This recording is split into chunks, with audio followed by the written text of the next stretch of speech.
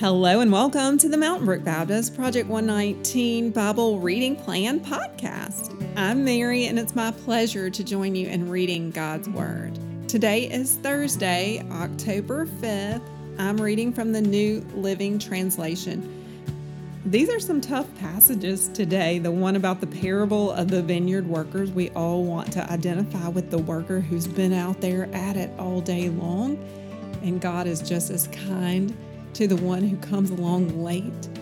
But the truth of the matter is that each of us falters in our relationship with the Lord. We are the one who is coming in at the last hour.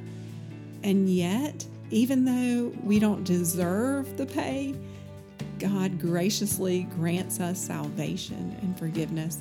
And so my prayer is that today we would all be a people who joyfully repent and relish the fact that God has given us salvation in Jesus.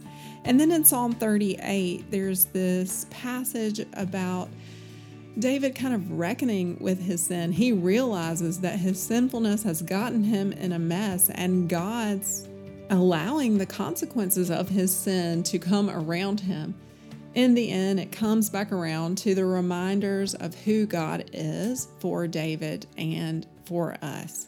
Okay, let's begin with Matthew chapter 20, starting in verse 1, and we'll go down through verse 16. For the kingdom of heaven is like a landowner who went out early one morning to hire workers for his vineyard. He agreed to pay the normal daily wage and sent them out to work. At 9 o'clock in the morning, he was passing through the marketplace and saw some people standing around doing nothing. So he hired them, telling them he would pay them whatever was right at the end of the day. So they went to work in the vineyard. At noon and again at 3 o'clock, he did the same thing. At 5 o'clock that afternoon, he was in town again and saw some people standing around.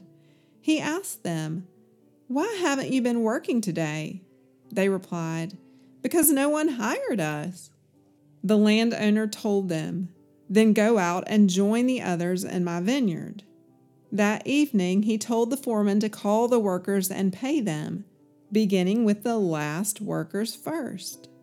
When those hired at 5 o'clock were paid, each received a full day's wage. When those hired first came to get their pay, they assumed they would receive more, but they too were paid a day's wage. When they received their pay, they protested to the owner, "Those people worked only 1 hour, and yet you've paid them just as much as you paid us, who worked all day in the scorching heat." He answered one of them, "Friend, I haven't been unfair. Didn't you agree to work all day for the usual wage? Take your money and go.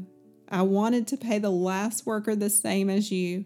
Is it against the law for me to do what I want with my money? Should you be jealous because I am kind to others?" So those who are last now will be first then, and those who are first will be last.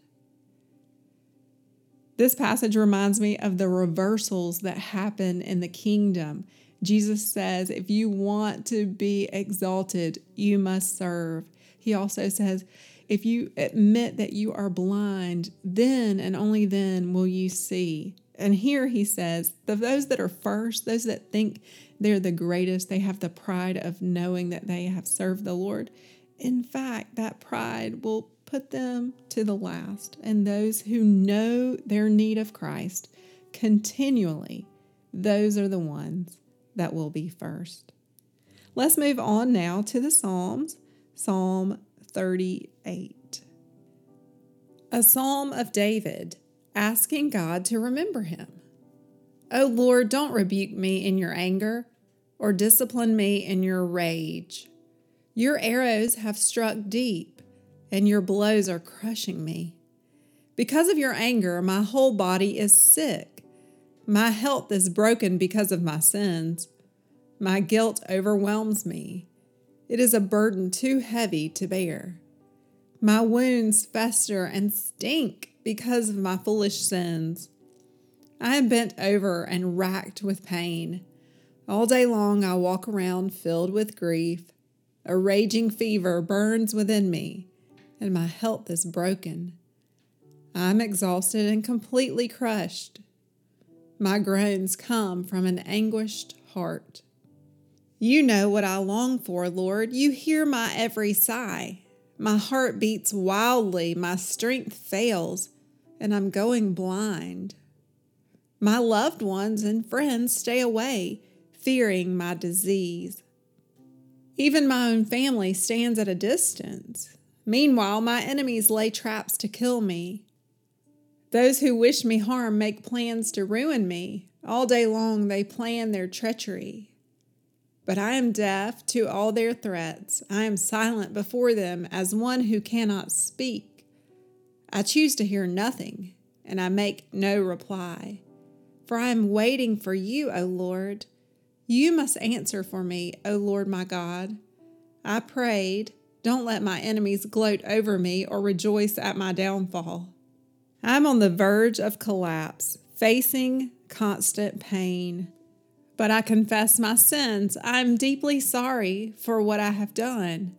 I have many aggressive enemies. They hate me without reason. They repay me evil for good and oppose me for pursuing good. Do not abandon me, O Lord. Do not stand at a distance, my God. Come quickly to help me, O Lord, my Savior. Thanks for listening along as we read God's Word together. I want to go back and tease out this psalm a little bit on two levels. First, on the human level, that we as followers of Christ, as Christians, we still struggle with sin. And so this is a psalm that can give some expression to that feeling when you know you have transgressed the Lord's will in your life and your bones ache because of it. And so my prayer for you, if that is the case, that you will feel the sense of relief that Christ brings you. And perhaps if you haven't taken some time to think about your sin, that this might be an expression of your repentance through the psalm. And then on the other hand, I want to look at this in light of Christ Jesus our Lord. This was his prayer book, and we see him in each psalm. Here, not so much in the fact that he was sinful and he was repenting of his sins, because we know that is not the case. But he did identify with us in our struggle. And when I read several of these verses, I thought about our Lord on the cross. It says in verse 11, my loved ones and friends stay away, fearing my disease. Even my own family stands at a distance. Meanwhile, my enemies lay traps to kill me. Those who wish me harm make plans to ruin me. Jesus warned his disciples that they would all fall away, that they would not follow him to the cross. And that is our story as well. We falter. But in the end of the psalm, we're reminded of the great hope that we have in the Lord. Let me read for you again, verse 21. Do not abandon me, O Lord, even when I abandon you. Don't abandon me. Next part. Do not stand at a distance, my God. Come quickly to help me, my Lord and my Savior. Will you pray with me? Father, thank you for my brothers and sisters in Christ. Thank you for the psalm that reminds us that when our bones ache because of sin, we can bring them to you. We pray, Lord, for forgiveness of our pride, our arrogance, our materialism, our insensitivity, our propensity to use people instead of cherishing them, and our desire for acclaim. And we pray, Lord, that instead of those things, that we would be filled with the fruit of your Spirit, that is love and joy and peace. We ask, Lord, that today, whatever we face, that we would do so by the power of your Holy Spirit, for your kingdom come. In Jesus' name we pray. Amen.